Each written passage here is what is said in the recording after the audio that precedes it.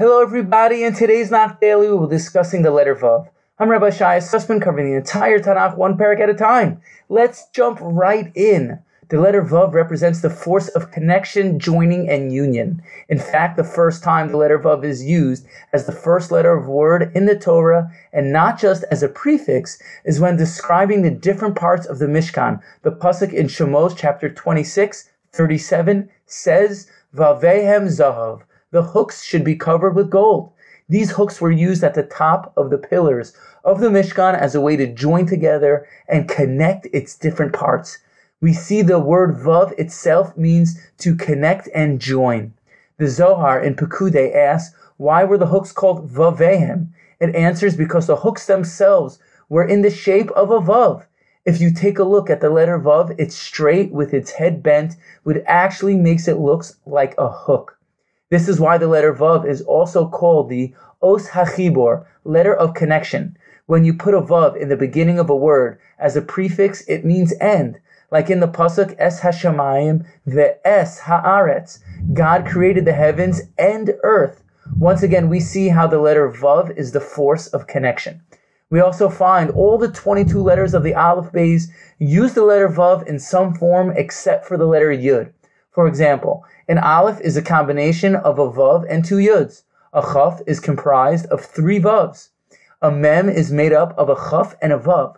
So again, we see how the Vav contains the power of bringing together and uniting, as all the 22 letters contain a Vav. It should be noted the reason why the Yud is the exception is because the Vav is really just an expansion of the light that emanates from the Yud. We'll explain more about that when we actually get to the letter Yud.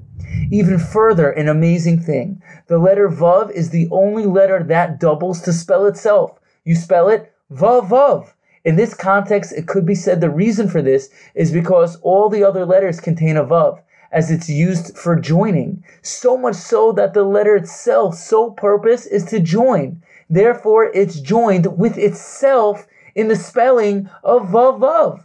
The numerical value of Vav is 6. This represents the 6 sides of the physical world, which are limited to northwest, east, south, up, and down.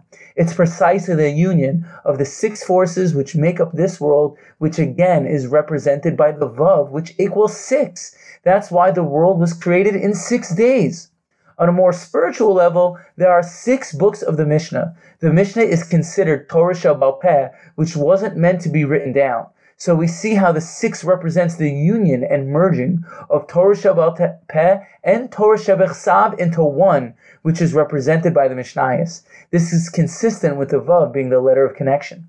The number 6 in Hebrew is Shesh. Shesh is spelled with 2 shins. Again, we see how Vav is the Os HaChibor, connection. It also should be noted that the letter Shin is spelled with 3 Vavs standing up. So when you spell Shesh, 6, with 2 shins, you're actually drawing 6 Vavs, as Vav is the numerical value of 6. Kabbalistically, the letter Vav represents the lower 6 spheros. The upper 3 spheros are Chochmah, Bina, and Das, known as Chabad, while the lower 6 spheros are Chesed, Gvura, Tiferes, Netzach, Hod, Yesod, also known by its acronym Chagas Nehi. The last sphera is Malchus. Malchus contains no light of its own and is merely a reflection of the upper 9 spheros. The 6 middle spheros of Chagas Nehi are considered the connection between the higher spheros of Chabad. In other words, the middle spheres of Chagas Nehi are like a pipeline to bring Hashem's light into the lowest sphere of Malchus. Therefore, the bottom line is, we see the 6 spheres which are represented by the letter Vav are in essence used for joining, connection, and union, which is what the letter Vav represents. I hope you enjoyed this class. Stay tuned for the next episode. We'll be moving on to the letter Zayin. Thank you for listening and have a wonderful day.